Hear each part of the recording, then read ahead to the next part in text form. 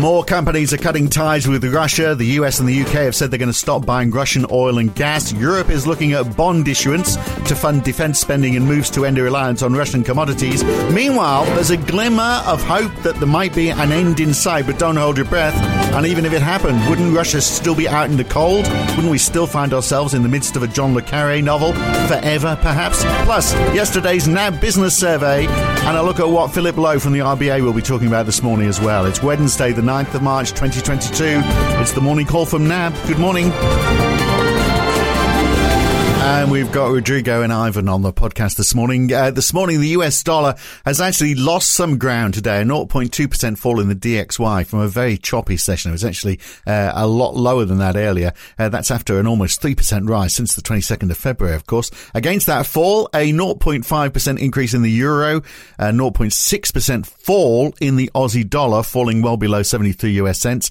And US stocks, well, a couple of hours ago, we were talking about how much stronger they were, but big swings, 3 or 4% swings today on many of the indices. They were up until we headed towards the close in the US, but we ended the trading day in the US with a 0.5% fall in the Dow, a 0.7% fall in the S&P 500, and a 0.3% fall in the Nasdaq. In Europe, the Euro Stoxx 50 is down 0.2%. The DAX is pretty flat. Lots of movement in bonds. Yields are up 9 basis points for 10-year treasuries, 13 years for German bunds, and 14 for 10-year gilts. What isn't switching direction is oil. WTI is up over 4%. Brent is up another 4.2%. It got over $133 per barrel today before pulling back sharply, then back up again. It's choppy as anything this morning. So why all this enthusiasm all of a sudden? And then why did it all go away again? Perhaps NAB's Rodrigo Catril can explain that. He joins us from Sydney.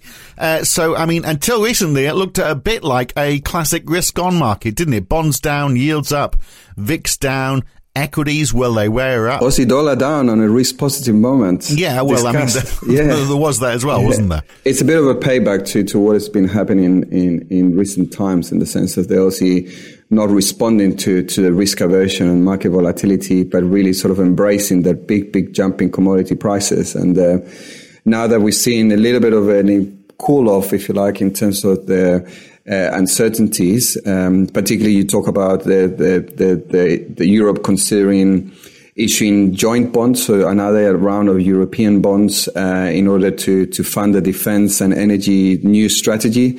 And then there's also events now in the past couple of hours about President Zelensky in the Ukraine giving that interview and saying that the Ukraine is no longer seeking a NATO membership, whilst at the same time he's also opened the door to discuss some sort of living arrangement for these two territories that Russia has taken. That was supposedly what, on Monday, the Kremlin had said, wasn't it? That if they didn't join NATO, if they were banned from joining NATO, if Luhansk and Donetsk were independent territories and that everybody accepted that Crimea was Russian territory, then the Kremlin might see that as the way out of this. So, maybe that's that's the deal. Although I do wonder, can we take them at their word?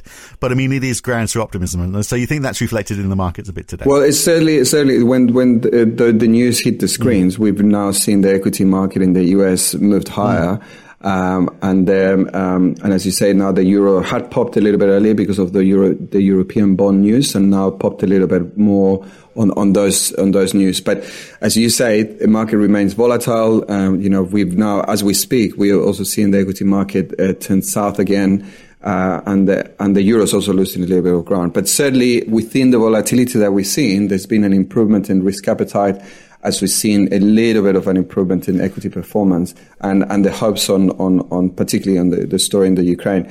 Now, it's worth highlighting, as you say, that one of the demands that Putin also put, in addition to all of this, is the demilitarization. So it's unclear as to how exactly what he wants. Does he want the Ukraine not to have any arms, for instance, or what exactly that means? But certainly, It's there's the opportunity for dialogue here that hasn't been before. And is that going to apply to other countries that are bordering Russia as well? Which seems unlikely. That's right. Particularly seems unlikely given that those bonds that you're talking about, which has been discussed. There's a last minute summit, which is being sort of informal summit that's being held on Thursday in Versailles. To come up with a plan to basically splash the cash on energy and defence spending. So, upping the game for defence within Europe, which is exactly what Russia's not going to want to hear, but really what do they expect? I mean, that, you feel like they're poles apart on this, don't you really? But, on the other side though, this removing this dependence on Russian energy, which he's not going to like either. But I mean, I guess this is sort of like, it's probably going to go in the direction of the green bonds that everyone's been talking about. That other thing that we all contend with and Sydney siders are very aware of, climate change. So maybe the EU is going to spend big on alternative energy. If maybe that's going to be part of the plan this week. Well, I think that, so it's a couple of sort of observations to make. One, in terms of what is going on here, there's a clear issue here that Europe is certainly more exposed to all this dependency to Russia, and certainly there's an urgency from their side to make sure they do something about it. So that is a very important drive in the sense that we got to remember this is a union of 27 countries. It's almost like herding cats at some point. It's very difficult for them to reach compromise, but given the severity of the problem. Yeah. There's certainly this argument that things can happen a lot quicker. There's a common Remember, common the enemy European Recovery Fund took forever to agree, and the discussions around even the size and so on. So, at the moment, the first point to make is that the French, France is in charge of the European Commission agenda, so they need to approve whether this is part of the agenda on Thursday. Now, there's certainly the expectations that they have to, because there's really an imperative to do so. So that's the first step. Then second is to, discuss exactly how this is going to happen. And this is obviously not going to happen or not going to conclude, on Thursday, but the most important step between now and the end of the week is that this is tabled as an option of discussion or point of discussion, and then obviously it takes off from there. Well, I mean, there's defence spending they've got to come up with, so they need money for that. There is this, moving to alternative energy sources. They've got that. Short term, they've got 2 million refugees so far, which have spilled over the border. There's money needed to feed and house all these people as well. So there's a bit of impetus required in all of Absolutely.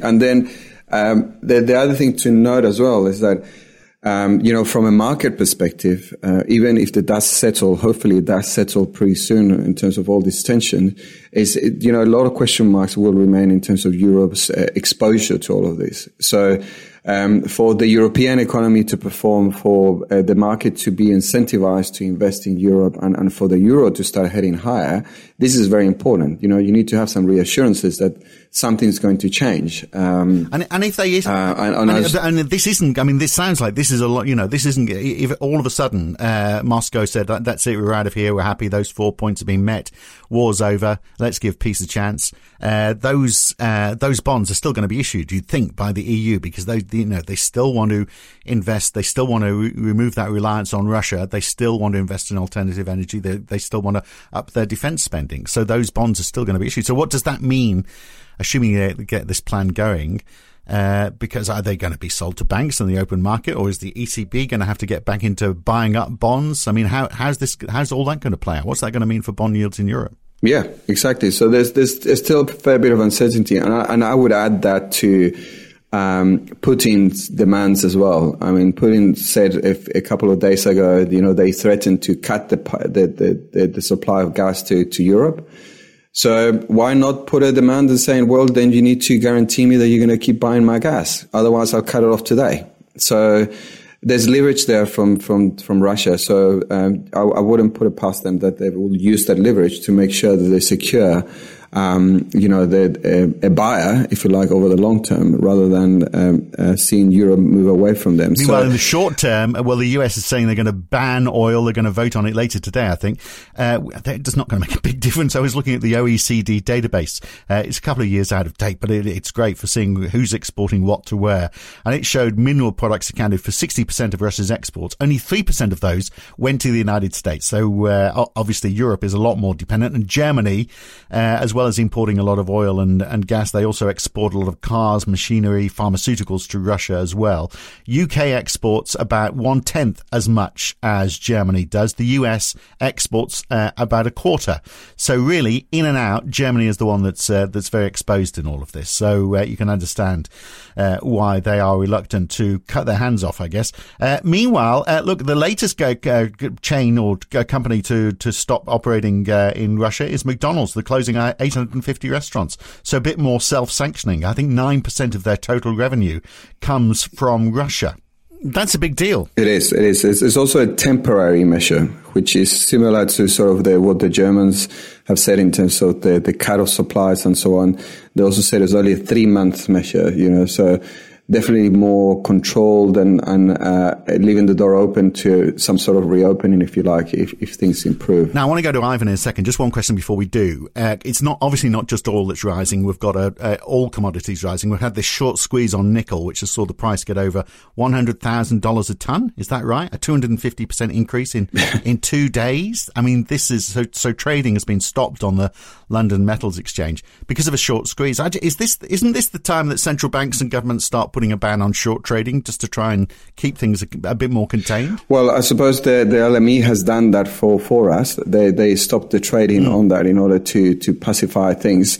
And importantly, they also actually cancelled some of those trades that were marked at those extremely elevated levels. Very conscious of the margin calls that many of the sellers of those futures were exposed to. So I think overall, what we're seeing here, or a reminder of all of this, is that even, once the dust settle, many of these commodity markets are extremely tight at the moment. So these supply concerns are not going to go away once, we see a sort of, hopefully, some sort of peace agreement between the Ukraine and Russia. So it's still a reflection of basically too much demand and not enough supply. And this is something that we need to, eventually try to learn to adjust with it, either through intervention or the market has to do it itself. And it's still potentially a very painful process. Well, let's look quickly at the NAB Business Survey yesterday for February, just bring it back onto home turf just for a little while with Ivan Colquhoun. This was all taken, of course, before the survey, before the invasion of the Ukraine started. So, a word of caution on all of that. But what did it show, Ivan? What it showed was the economy bouncing back fairly well, but not fully at this stage from the Omicron wave. So we saw confidence jumping from an index level of 4 to 13. That's a very good level. The sectors that are most confident are mining and manufacturing, but we did see reasonable bounce backs in retail, transport and recreation and personal services. But when we look at the conditions measured, they weren't fully back to normal. Rec and personal services was still a bit weak and actually negative, and transport was quite weak. So there's a bit more to go in both of those sectors, but it was a good indication that the Omicron wave had passed through the economy without too much effect. And better than most, obviously. So, but what about prices, the inflation effects? What did the price and the input cost measures show? Anything? They're very, very elevated. So input costs were up 2.7% this month, 3.3% in January, 2.7% in December. Those are quarterly rates, but they're very, very elevated rates of input cost pressure. And we're seeing those passing through into retail prices. So retail prices were up 2.1% at a quarterly rate. For both of those measures, they've been very, very elevated over the last 9 months. They've been accelerating more recently, and they're the highest since 2008, 2009. So that is something that we're seeing around the world, where we're seeing inflationary pressures. And we have a Reserve Bank which is being very cautious despite all of that. So is that going to change, do you think? What's the latest thinking on the RBA? Well, we've brought forward our interest rate, or our timing of the first interest rate increase. We previously had that in November. We've now got the first move occurring slightly earlier in August. The story there is, firstly, the economy is still performing pretty well. The unemployment rate we expect to be below 3%, again, well before the Reserve Bank's latest forecast. So we think that will be below 4% in March. And we also think the CPI is going to surprise the Reserve Bank's forecasts again for the reasons I've just spoken about input costs, and those input costs being able to be passed on in the form of higher retail prices. So can they keep with that patience word that they've been using for the last few months? We've got Philip Lowe talking this morning, very early this morning actually. So Rodrigo, I mean, what is he going to say? He can't keep on talking patience, can he? Well, it's an interesting one because I think there's sort of two aspects that first of all, the title of his speech will be Recent Economic Developments. Now, always in terms of the great headline writer. Yes, so in terms of that regard, that would be that question in terms of what is the impact that we're seeing coming from, the invasion of the Ukraine and the sanctions that have been imposed and the huge rise in commodity prices and turmoil overall. But is he going to stick his neck out and say anything, or is he just going to... Well, my sense is that very, very much along the lines of Chair Powell, that they have to acknowledge that this is a risk, that they need to be open-minded about it and flexible. That's right. And now, and we're going to have to leave it there, unfortunately, because we are out of time. But I can tell you, we've also got China's CPI and PPI out later today.